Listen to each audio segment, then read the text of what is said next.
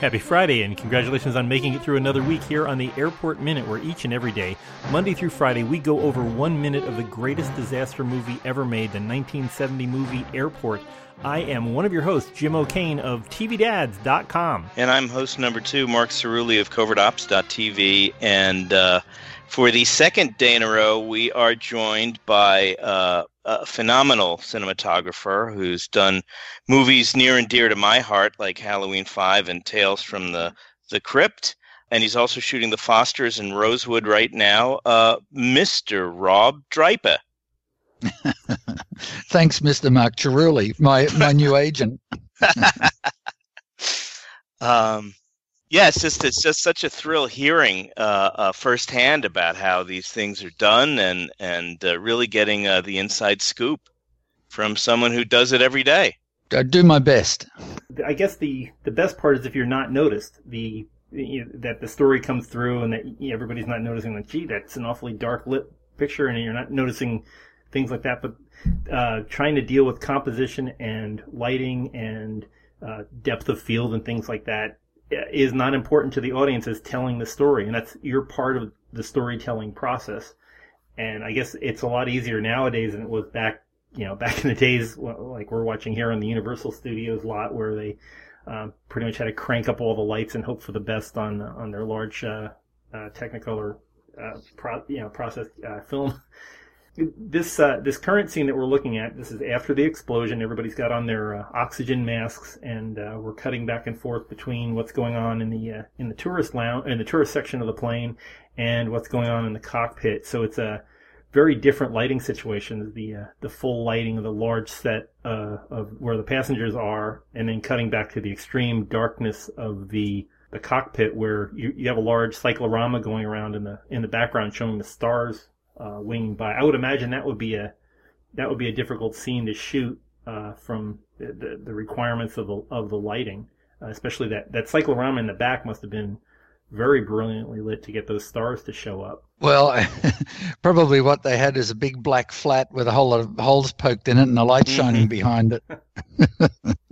Yeah, I actually did a similar thing when we shot Spitfire Grill. The director wanted a shot seeing Ellen Burstyn sitting in front of a window with stars twinkling in the sky outside, and we're in a little house in Vermont, and so we put up a piece of black cloth, and then we got some of the silver paper that chocolates are wrapped in, and we stuck them to the silver cloth, and then we put a light on stuck them to the black cloth. Then we shone a light on the paper, and then we moved the black cloth and shook it around so they twinkled. And then I just shot at very shallow depths of field so they're all out of focus, and it looked fantastic. Whatever works. It's unbelievable the ingenuity that goes into some of these things. Yeah, this particular scene where they are, I mean, there's basically one light on the two guys, and the rest of it's those twinkly stars in the background. I keep trying to think of what was shot in this classic style, and the closest I can come to nowadays, I would think, would be a period piece like Mad Men, when you're trying, like, as a cinematographer, the cinematographer of Mad Men is trying to recall this style of camera work and lighting and set design. So I guess only in retro is where it's still being used. Yeah, well, I mean, really, you're using the same techniques everywhere. I mean, the basic lighting style is when you want it to look really dark, you go very edgy and backlit or side lit.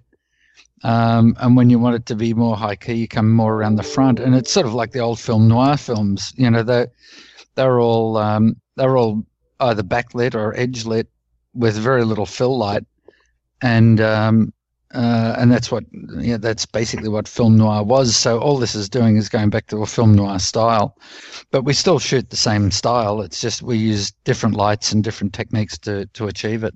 Yeah, most of the people working on this, at least they.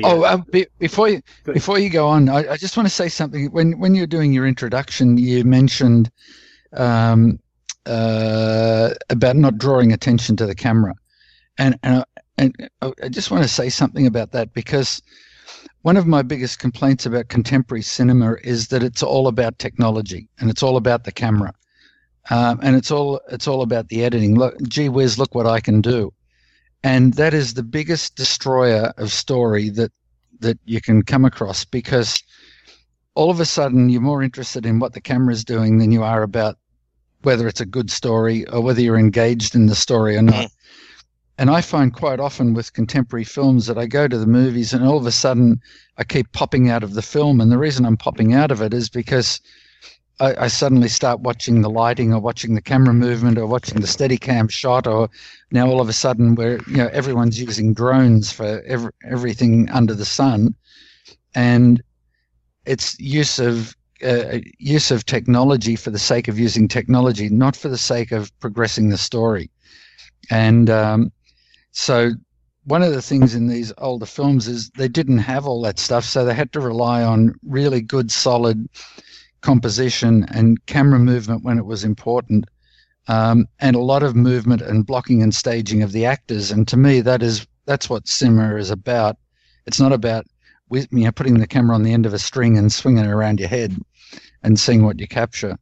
So yeah, the goal of the cinematographer really should be to make the camera work and the lighting invisible so that you don't see it at all. Exactly. My wife and I were at the most recent Mission Impossible movie was, and she pointed out that the old TV show of Mission Impossible, their opening credits sequence was this high energy, fast cutting, fast motion, odd camera angles thing.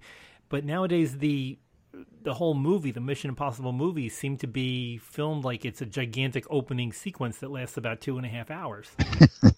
So I mean, there are still directors like or cinematographers like Barry Sonnenfeld who manage to tell stories and do it, in a unusual camera angles and things like that, but they still manage to tell the story and not get involved as much. Even if they use unusual camera angles, they still manage to tell the story instead of just saying, "Hey, look at me! I know how to operate a camera and put it in unusual situations." A lot of the people that worked on this Universal on the Universal Pictures at the time, not only contract players, but they were contract production folks. A lot of them were coming over from the world of TV. They would do Universal, the NBC mystery movies and things like that, and they were also working on feature films like Airport. And to me, this movie has kind of a television feel to it. I mean, I know it's a soap opera, but it seems like the lighting kind of flat mostly. They do try to be artistic in some places, but it seems to have that flat color television lighting of the 70s. And you were saying yesterday that your television shows are being made more like motion pictures, that they seem to have that. Are you finding that mostly with television shows, that they're beginning to have a more cinematic feel to their look and feel? Yeah, well, it's interesting, the history of it, because when I got into doing TV was really towards the end of the 80s, and we used to call the 70s and 80s the flamethrower period, where people would just ring the camera with really big bright lights and blast away and just shoot it. And that's being unfair to a lot of cinematographers, but basically that's how television was done. And the reason that was done on TV was because they needed a really strong signal to be able to beam it out, and it had to be bright. If the signal was dark, I think technically when the signal was very dark, it interfered with the audio, because the audio and the video had to be combined together. And so they couldn't have real dark scenes going out, because you'd end up with bad audio. And then quite often the networks would get calls from the audience saying, "There's something wrong, my picture's suddenly gone dark." And so everything was just brightly lit. Now, the other thing was, the biggest lights that they used to use were Brute arcs, which were like a welding arc with a focusing beam on the front. And so they're the lights that, when I first came over here from Australia, that's what we used. Was when I shot Halloween 5, we used Brute arcs. And it was right at the time where HMI lights were coming in. And of course now we've moved from Brute arcs to HMIs to LEDs. and because the LEDs put out an enormous amount of light, but there's no heat associated with them.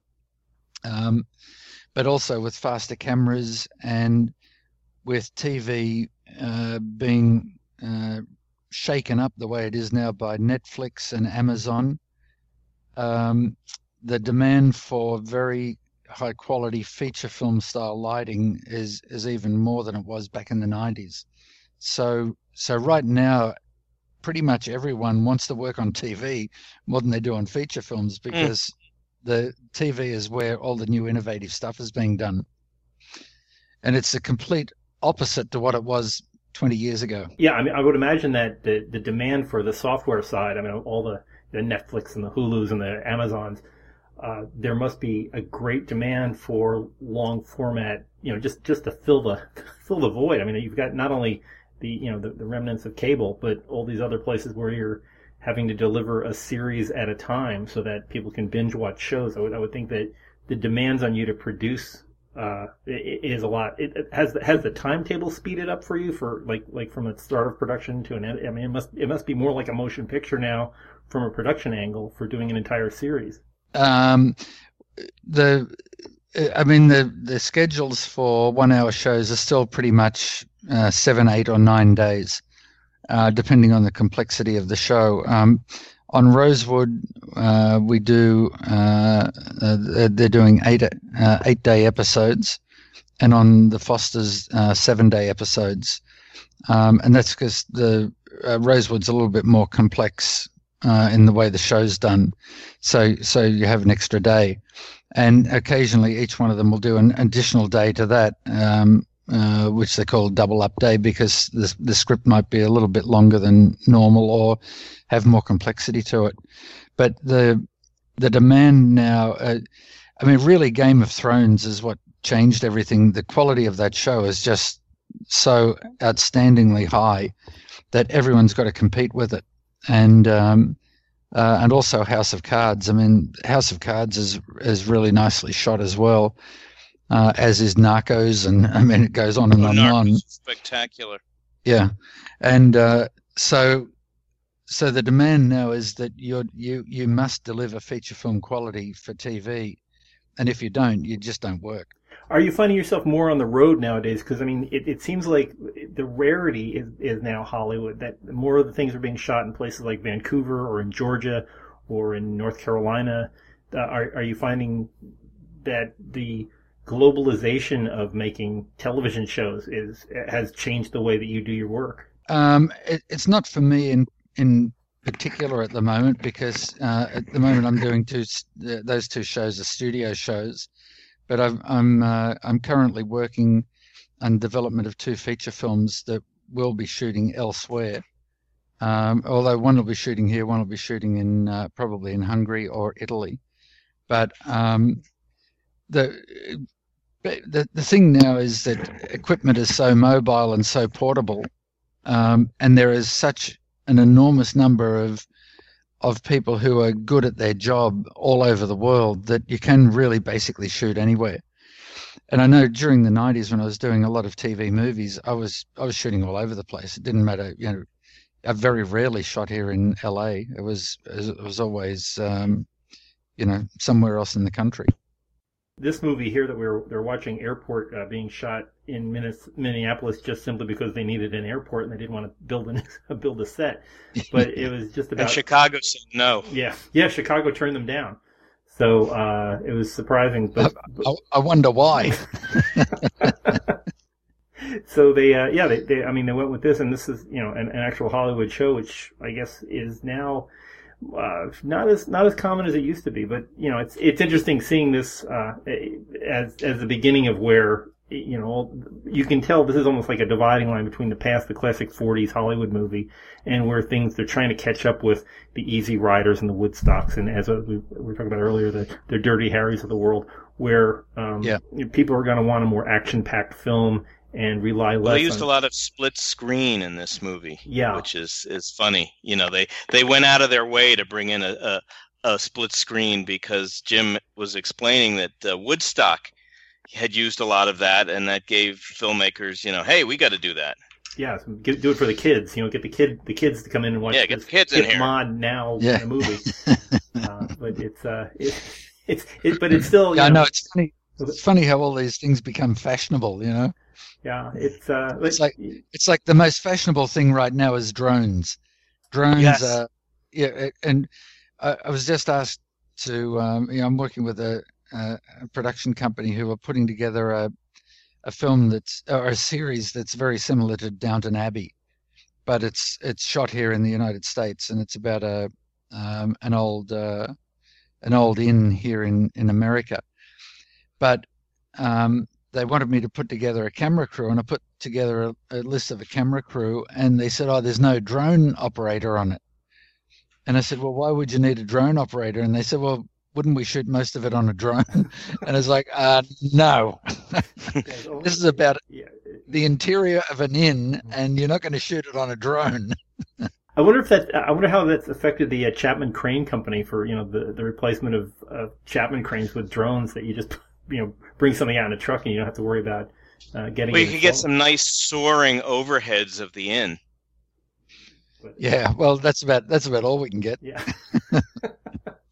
Wow. Well, I don't think it's really affected companies like Chapman. It's for independent films and for lower budget films. Yeah, you can rent a drone and send it up and get the high shots and stuff like that. And even I guess for TV you could do that, but we tend to use cranes still and remote heads and all that sort of stuff because you've got a lot more control. I guess it will continue to keep. I mean, this is an ever-evolving industry, and I can't imagine what they're going to be doing. I mean, I don't know if you've seen the new Rogue One movie yet, but they recreated Peter Cushing, and instead of just having him for just one scene, they have him for about 20 minutes. And the idea that you can create a virtual actor and move him around on camera with real life people is just I remember, I think, Jim, you and I went to see Game of Death in the 70s, which was the Enter the Dragon sequel, but Bruce Lee had died early in the production, and there was one shot of like a body double, and they just looked like a paper cutout of Bruce Lee's face over the head. They taped it on a mirror. He was looking in a mirror, and he was looking at basically a Xerox copy of Bruce Lee's face. It was. I think we both laughed. Yeah. Somewhere it inspired somebody. Some of the digital stuff that can be done now is incredible, and it's only going to get more pronounced as time goes on because essentially actors in the future will never die. They can just keep recreating them forever. Yeah. And I'm sure that actors' contracts are going to reflect that. You'll have to leave people, their likeness in their wills and things like that. I was watching. We were on the Terminator podcast. There's a podcast about Terminator movies, and one thing that they keep talking about is the more Arnold Schwarzenegger appears in new movies, the younger he gets. They keep going in and doing digital makeup to make him. I guess he must be like 75 now.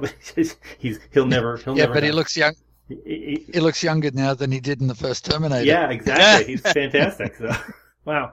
Well, Rob, thanks so much for being on our show, and we hope to have you back on in a later minute. We've got some more interesting camera moves and storytelling coming up, but we would love to have you on again. We will pick that up in the new year. For folks who'd like to learn more about Rob's work, please visit us at airportminute.com. We'll have links to some interesting sites on this particular episode. Also, if you'd like to follow us on social media, we're available on Twitter at Airport Minute. Of course, you can always join us at Facebook, Airport Minute, and the Airport Minute Commanders Club, where everybody gets together and talks about all these wonderful episodes.